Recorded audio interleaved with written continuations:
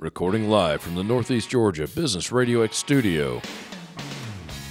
This is Northeast Georgia Business Radio.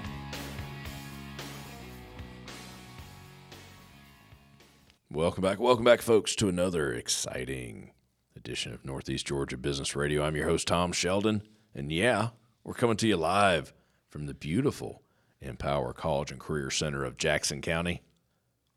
I have with me a guest today. I've known this guy for several years. I guess we're buddies, though I think sometimes we're like brothers. Because, I don't know, there's times when we just want to push each other down the stairs, but that's what brothers do, right?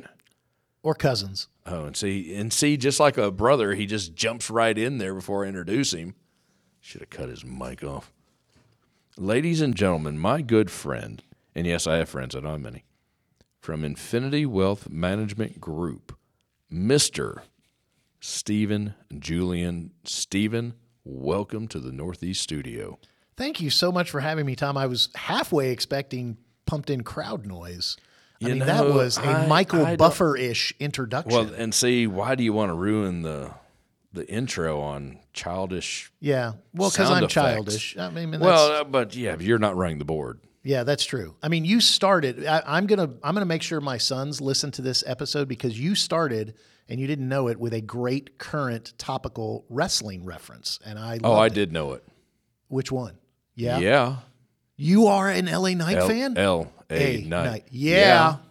So you are not a dummy. Yeah. That's on purpose. Yeah. I like that. Yeah. Man. See, and this is why I love hanging out with you, Tom, is every time I get together, I find something recorded. else. I know. You know this is being recorded. I know. Okay. There's something else that Tom and I can talk about that. Yep, Tom and I can hang, brother. That's right. And listen, I have no game, so the fact that you let me in with, your game of, L.A. Knight. Yeah. Anyway. Well.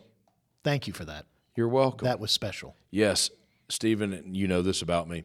I knew who Gordon Soley was before I knew who the President of the United States was, which was Jimmy Carter back in the day. Yes, absolutely. I knew who Gordon Soley was. So if I said the Graham family, you'd know that. Yes. Mike Graham, and absolutely. They were down in Florida. They were, yeah. They were down in Florida. Absolutely. They ran the whole territory. Or Tommy Wildfire Rich. I tell you, circa 1982-ish, maybe before that, he was my favorite wrestler. Did you go to the from Riverdale, Georgia? Did you go to the Omni show with the Skywalker match of the Road Warriors again? I had friends at church that went, and I couldn't go. And no, we did not go to Atlanta. My father would not take us to Atlanta. You went to the Armory when they would come through? Oh, yes. Oh, yeah, saw the Rock and Roll Express in Lawrenceville. There you go. Yeah. Ricky Morton. Robert Gibson, absolutely, before they went to finish their career at Smoky Mountain Wrestling. Well, and Robert just gave in to the demons, but wow, that's a whole different podcast. Folks, starting next week will be the podcast of... The Legends of Wrestling podcast. Legends of Wrestling with Tom and Steven. I think we found our next show that I'm going to do at the Business RadioX studio. I can so do that. Yeah. I like that. So what are we talking about, man? You're here. You are You introduced me, and I talked over you. It's okay. Just like I did right there. My wife is somewhere dying laughing because I think she actually said this morning before she left, it's going to go off the rails as soon as you start. Now, was she saying that about you or about me or about both of us? Yeah. Both. Yeah. Full disclosure, it's usually not a good idea to leave us alone for a long period of time. And absolutely zero alcohol has been involved. No, I have not. I drink water. We had lunch. Yeah. So we've been together for like the last 2 hours. And we haven't run out of stuff. So what do you want to talk about? Well, Cody. Yeah. We do need to get down to business, I guess. Oh, we do. You're a financial advisor. Other than a massive... Well, now, wait a minute. Now, you're a massive wrestling fan. Apparently, I am too. Yes. Right? Yes. You're also a giant baseball fan. I was going to bring up the fact you were a baseball fan. Yes. Huge baseball. You've been to like every stadium, almost. Major League, almost every Major League stadium. Yeah. And many that don't exist anymore. So I grew up, I was the youngest of 4 kids for a couple years while my mom and dad were both teaching and my siblings were going to school. I spent the school year living with my grandparents. I would go home for dinner a couple of nights with them so that I could see my family, and I'd spent weekends, but I was living with my grandparents, and I grew up watching a lot of Lawrence Welk, watching Name That Tune, watching Wheel of Fortune, but I also grew up importantly, watching the Braves on WTBS and hearing stories of how Ted Williams was the greatest hitter who ever lived and lost 5 years to 2 wars, that Jackie Jensen was the most overrated 30 home run hitter, Bobby Doerr was the most underrated player in the history of baseball. So I grew up hearing about the Red Sox. My grandparents had met in New Bedford, Massachusetts, and my mom was born in Worcester. And so I grew up loving what my grandparents watched and listening to their stories and became a huge baseball fan. Now, my brothers liked baseball, but nobody liked it as much as me in my family. And I was kind of known as that slightly annoying kid who would tell you stats, who knew different stats. Before there was Google, Well, we had baseball cards. you had baseball cards, and you read the back of them, and you noticed. You memorized them. You did, and Oh, yeah. noticed where they were from. You knew where all the the minor league towns were because they were on the back of baseball cards. And watching This Week in Baseball with Mel Allen and Twib notes, yeah, baby. there you go. And Wow. so when I went on my first date with who would become my wife, and I was at Tech, and I was working at the stadium as an usher with my best friend from high school, who was the other big, massive baseball fan. This is in '91 when the Braves are winning the World Series. She said, and actually we dated next year, sorry. In '92 when I'm working there, she said, "You work at the stadium? I am so jealous. I love baseball." And I'm like, I'm going to marry this woman. Wow. And she turned out to be a saint. Yes, She's that's put up with clearly you she's for put up 30 with me. years. We decided about 12 years ago, we had some issues where we weren't, as a family, able to go to a typical vacation spot, and that's another story. So we said, hey, let's go try to visit a baseball stadium. So we went to Chicago, did the White Sox and Cubs. On the way home, stopped at Indianapolis to see the Indians. She was working for the Gwinnett Braves at the time. Our kids had kind of liked going to baseball games, and at the end of that trip, we were like, well, what'd you guys think? They're like, where are we going next year? Right. So They're for ready. a decade, we basically went. Nice. We've gone to 22 at this point, and I've been to 24, I think, and so we're going to eventually get to all 30. Is there 30 teams now? Yeah. I am a closet baseball fan. It's great. I don't mean to cheapen it. It's great, quote unquote, background noise during the summer, because you can have it on. You can miss 2 or 3 innings, and you don't really miss Right. a whole lot. Right. And then they're always having the highlights, blah blah blah. I follow it on Twitter.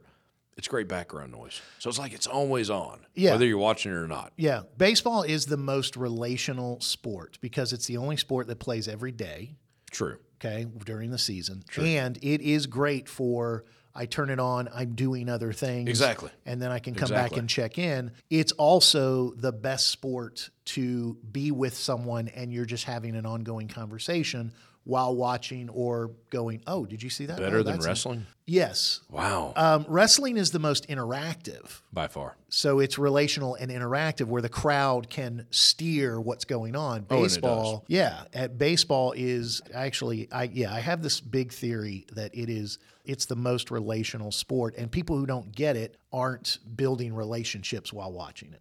Who's your favorite player of all time? Baseball? Yeah. So my favorite player growing up Okay. was Bob Horner.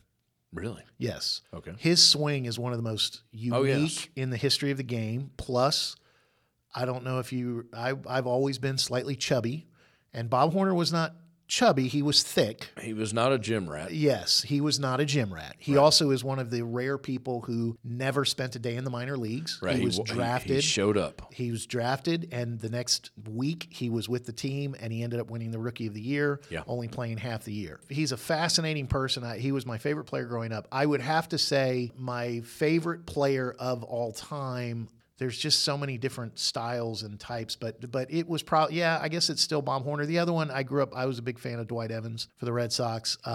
It's hard to argue against Pedro or David Ortiz. David Ortiz is the most clutch. He has more clutch hits than anybody. He does. Just big hits. He does. So those are some of my favorite players. I'm with you. May I share? Yeah. I'm a novice when it comes to baseball compared to you. Yeah. As a child, of course, Dale Murphy. See, and that's the other reason I liked Horner, because everybody else liked everyone Murphy. else liked. Well, you got a 6-year-old, 8-year-old Tommy. Oh, and I hate that name. That's what I'm going to call you now. That's like calling you Steve. Yes, I know better. Okay, good. Then Yeah, we agree. Yeah. You got a Tom. No. Yes.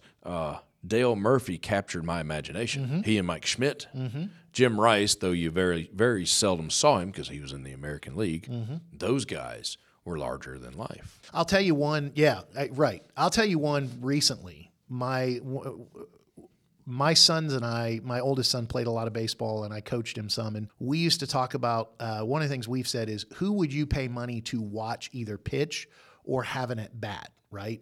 So watching someone hit, we fell in, my oldest son and I fell in love with Nick Markakis. He is the quietest person on the face of the earth. Yeah. He never changes his emotion, but we used to always say Nick Markakis needs to have a business card that just says Nick Markakis, professional hitter, because here are the Braves. They're down. He was during the dry period of the Braves, but grinding out at bat after at bat after at bat to either rope one down the line for a double or dump one the other way for a single because he goes with the pitch, or draw a walk after a 9-pitch at bat. Nick Markakis was just an absolute joy to watch hit. We kind of feel that way. I mean, Ronald is so much fun to watch now, and we felt that way this year. Well, anyway, I'll stop. And then our hearts were broken in October. Yeah, don't start with. You can edit that part out, please. Yeah, I'll edit that part out because everyone listening knows it's true. As an adult, Tom Glavine. Yeah, never gives in. Yeah. Yeah. Consummate professional. I told my kids, John Smoltz was the guy that if you have to win one game, give the ball to Smoltz. I want John Smoltz or Kurt Schilling on the mound. Yeah. Yeah. Well, John Smoltz would be steroid free, but Schilling never took steps. That was a shot. I don't know if Schilling took steps. No, he never did. No. He spoke his faith too much, but that's another story. Well, that's possible too. But fun fact with Tom Glavine, before he got finally released by the Braves, when he came back, I saw him pitch in Gwinnett. And I believe that was not his last start. He actually pitched in Rome one more time before they said, we're not bringing you back. Yeah, that's an interesting story, too, because they brought him back, and he thought for sure he was going to make the Major League Club. Yeah. And then they said, no, we're not doing it. But I remember he was carving them up in Gwinnett. Yeah. 4 innings he pitched. The ball never left the infield. Yeah. He was fun to – I mean, that, of course, everybody Smoltz, Glavine, Maddox. I mean, that was 3 different ways of doing things, all 3 at the top of their game. So now how is, and I know you've done it because I know you too well, you're a big baseball guy. How have you taken baseball and related it to investing money and being an investor? Yeah. I know you've made the correlation. I know you too well. Yeah, it's funny. I actually just recently kind of spent some time in thinking about this and started to verbalize it with some clients that I see the game of baseball in investing. And so if you think of your investments, if you think of your financial plan the way an owner would look at owning a baseball team, then you kind of have to decide, how am I going to interact with the team? How am I going to interact with that plan? A good financial advisor, I think, tries to show their clients how they're going to interact with their plan, how they're going to interact with their investments. And I think there's 3 basic things, and you need to decide what type of investor you are. You know, Tom, so often in my industry, people will talk about, well, I took this risk profile questionnaire, or I took this thing that tells me what type of investor I am, and it gives me a score. I got some kind of score, or I got some kind of number. I've been trying to tell them to look at it as a picture of who you are when it comes to your team. So are you the general manager where you are standing above your investments? You're there, you're certainly involved, but you're kind of involved from the office. You're not necessarily down on the field. You're not necessarily doing day-to-day. You're more big picture. You're kind of keeping tabs with what's going on and making big decisions. All of these roles have big decisions, but you're more sitting in the office and like, hey, I'm going to leave the day-to-day up to someone else and just keep me informed of what's happening, and I'll step in as needed. Or are you more of the on-the-field manager? The on-the-field manager, if that's going to be your role with your investments, you might be doing some more day-to-day stuff. You might be shifting things a little more. You might be changing the lineup day in and day out. You might be making decisions on a series by series basis, if you will, rather than just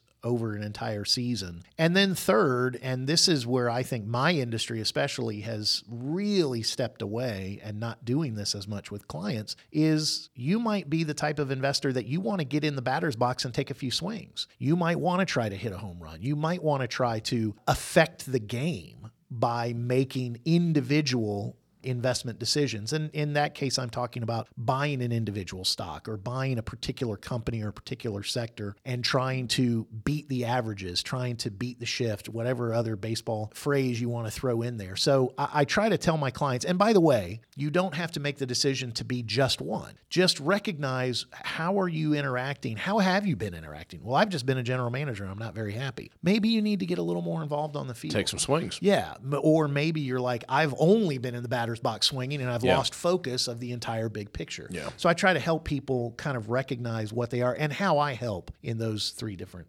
roles. So are risk profiles and the goal questionnaires, are they not just not that important anymore? No. Now, I'm certainly not going to say that because Well, okay, if I did, I'd have to probably- throw I a phrased- disclaimer at the end. I phrased that the wrong way, but you're telling me that it's just a number, more or less. It's not just about the number.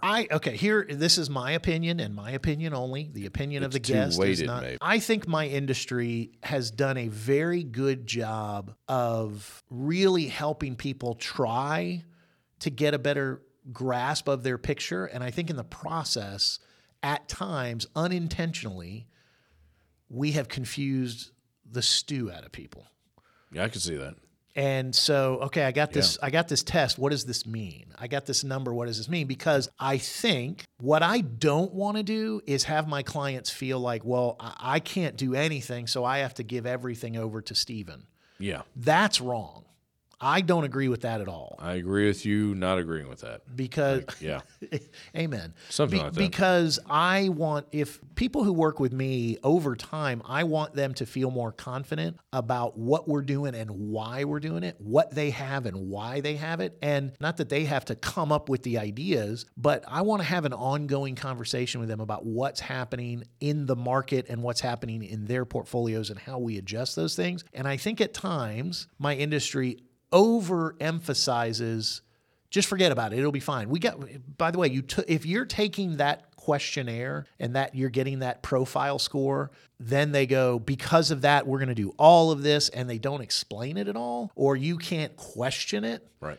Then that's a problem, I in my opinion. But now there are some people that don't want the details.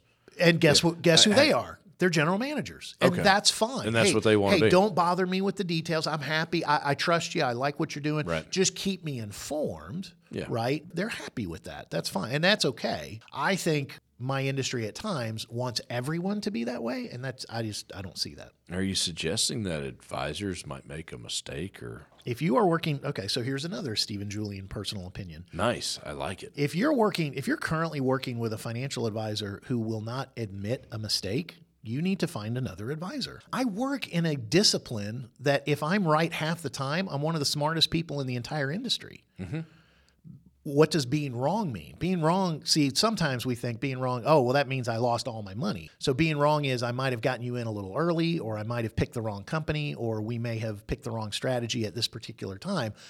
You need to so any advisor that's worth their salt, and by the way, let me officially state, there are a ton of wonderful advisors who do great work. Right. We need to acknowledge, we got to adjust that. Well, why do you make that adjustment? Either the situation has changed, or we've done really well, and I don't think we're going to be able to keep up at this pace, or, hey, that was the wrong call. We need to change that. And I tell the way I phrase it to my clients is I'm an advisor who's willing to stick my neck out there, tell you what I think, and also try to acknowledge when I'm wrong. Now, sometimes I'll go, this hasn't worked out. I'd like us to stay with it because of this, and this. And I'll jokingly but seriously tell my clients, but after I said all that, the results are such that you might go, well, forget it. I want to dump it. Okay, great. I have nothing to stand on at this point. So other than ask you for patience. So yeah, we can look for another thing if you want to, or change the strategy with this part of the portfolio. You're not suggesting an investor would make a mistake. My clients have never made a mistake. Of course.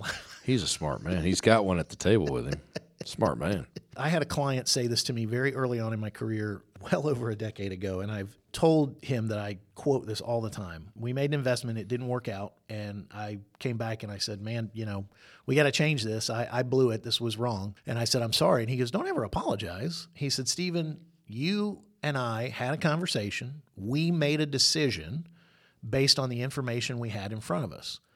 The information changed, and we're now changing. So that's all I can ask you to do. If I expected you to be right every time, I said, well, I wouldn't have any clients. I'd only invest my own money and always win and be a trillionaire at this point. So now, see, that's the Steven Julian I want to get to know, the trillionaire. That doesn't exist because I'm not right all the time. Oh, okay. That makes sense. Boy, this is a great business conversation where I'm admitting I make mistakes. Yeah, he's a financial advisor.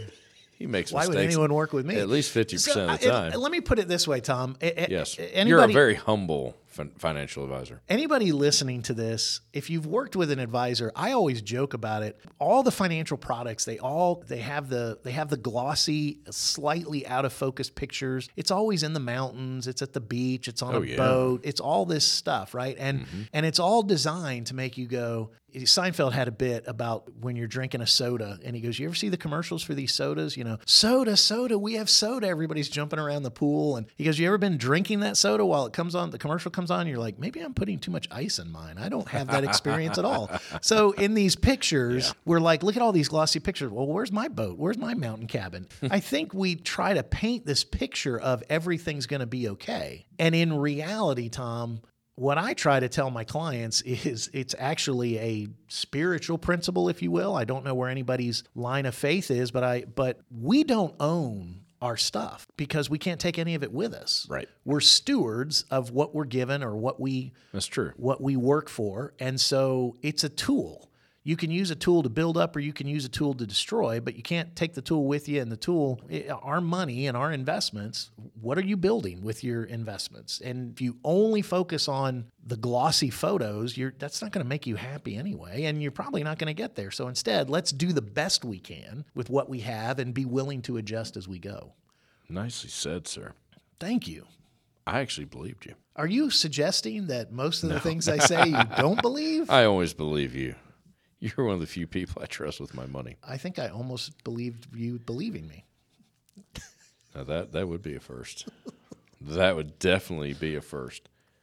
Before we get out of here, I do want to touch on something, and this could be very short, something you didn't think we would talk about, but you have a passion more or less for teaching.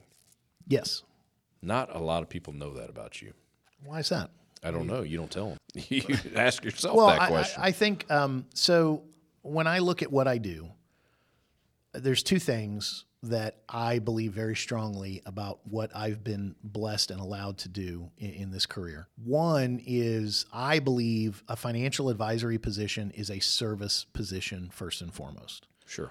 You are there to serve the client and the customer. And serve is a very, very strong word to me, and that is I'm going to do everything I can to help. I'm going to do everything I can to make their scenario better. I'm going to do everything I can to help them achieve their goals. But I look at what I'm doing as service. I think that comes through, and I think if you're working with a financial advisor, they work for you. They should be. I tell clients all the time, I'm constantly on a job interview. And if you're not happy, it is so easy to change advisors. And so I have to always be earning the position of helping you with your investments, helping you with your financial plan. And if I'm not serving, if you're not being served by your advisor, what are you paying for? That's number one. But to your point, the second thing I believe that I have been called to do and that I believe I've been given the opportunity to do, and one way I can serve is to teach people while I'm serving them and while I'm managing their assets. And that's to whether it's teaching maybe how to laugh a little bit more, although I think I hope I'm making people laugh, but I'm sure I'm just obnoxious and slightly annoying. Trying to teach them about how investments work, trying to teach them about what they have and what's behind it. I can't tell you how many people, when I first meet them, they tell me things about their investments that I'm like, no one has taught you anything. And I'm not blaming the school system, although we should talk more about finance in school. I'll give you a great example. I talked to somebody and I said, well, I'll look over your 401k, I'll give you a second opinion. And they brought me their 401k statement and they said, well, I'm not in the stock market. And I'm like, yes, you are. And they're like, no, I'm not in the stock market. And I said, well, okay, well, tell me what you're in. And they were like, well, the guy who sold it to me said that I won't be in the stock market. I'm like, well, it says S&P 500 right here. I said, I know that symbol. I said, that is 100% equity. And what it was, those are equities, folks. What it was he was in something that if the market had certain amount of loss, he would be optioned out of it, or he would not show the entire loss in the market, but he also was capped on the upside. So to try and explain that to him, and the other thing was he was an annuity. Was that a good idea? Listen, every investment is a good idea for at least someone. For the right, yeah. Here's the point, Tom. It's a bad idea if they don't understand what they're in or why they're in it. So when fixed index annuities first came out, everybody was like, I'm in the market without any risk. I'm like, yes, and you're also capped to the upside. Right. So if the market's up 15%, you get a cap of 7. What happens to that other 8%? Right. That's and they would go, I'm not paying any fees. I'm like, well, that's the fee. You missed the upside. That's a big fee. Now, but you're paying that fee so you get no downside in this particular case. And I am not advertising for any product. Oh boy, I said I wasn't going to need a disclaimer. I probably do for that. We can disclaimer all day long. But the point is, I'm just rambling. You got me preaching now. I know. That was the idea. The point is to help people understand what they have and why they have it. And I think that goes through teaching. I'm the son of 2 teachers. My mom taught 6th grade for over 30 years. My dad taught music. Bless her for that. She loved that 6th grade. That is an age. She loved that age. And she found that she was specially suited for it. Tough woman. Yes, she was. She was tough but fair. That's what all her students said. There's just an opportunity to there's nothing better than seeing a light bulb go off. There's nothing better than seeing people go, oh, I get it. Or my favorite is after I've worked with clients for a little while, I'll call them when the markets are down and they're like, I knew you'd be calling because you've talked about what we're going to do when this happens. Mm-hmm. They were like, what are we buying? And then I call him when things are going good and he goes, I knew you were going to call me when things are going well because you want to take a little bit off the table. So there's some of those scenarios where I'm just trying to teach the clients, here's how we're going to try to do better than the market or try to participate with less downside or whatever the strategy is that we're going for. And that, ladies and gentlemen, is called passion. I think you just summed it up. No, thank you very much. You called it preaching. I called it passion. Ooh. I used to. It's okay. A long time ago when I coached junior high basketball, I used to tell my players, I'm not yelling because I'm mad. I'm yelling because I'm passionate. Absolutely. They didn't buy it, but okay. I did say that. They were teenagers. Yeah. They were 6th graders. Is there a website? There is. Our website, I am part of a small group of advisors with Infinity Wealth Management Group, infinitywmg.com, infinitywmg.com. My email is Steven, Steven, at infinitywmg.com. And as any good advisor should, I will also be willing to give my cell number if anyone wants to have a call. Here's what I offer people. I say this, 90% of the people who become my clients, it starts with a question. They don't want to hear a pitch. They don't want to look at a glossy, slightly out of focus photo of a boat or a mountain. They say, hey, I got a question about my stuff, or I got a question about this old 401k, or I've got my mom or dad has this and I need to ask some questions. Ask me any questions. Let me be a resource for you first and foremost before you ever become my client. And the resource is free. But my cell number is 678-499-6933. So give me a call and I'd be happy to have a conversation with you. Whether you become a client or not, of course I would love that, but there's no pressure to. You can always talk wrestling and baseball. You can definitely talk wrestling, baseball. Nice. And if you can stump my youngest son with any wrestling trivia question, I will give you $5. $5 whole. Yeah. He is amazing. Smart kid. Yes. Gets that from his mama, right? Yes. Okay. Sorry. Steven Julian, ladies and gentlemen. Steven, thank you for coming in. Tom, thank you so much for having me. We have been friends for quite a while, and we do often butt heads as brothers once in a while. I guess we get through it, right? We do. The thing I've always appreciated about you is there's no BS. No, there's not.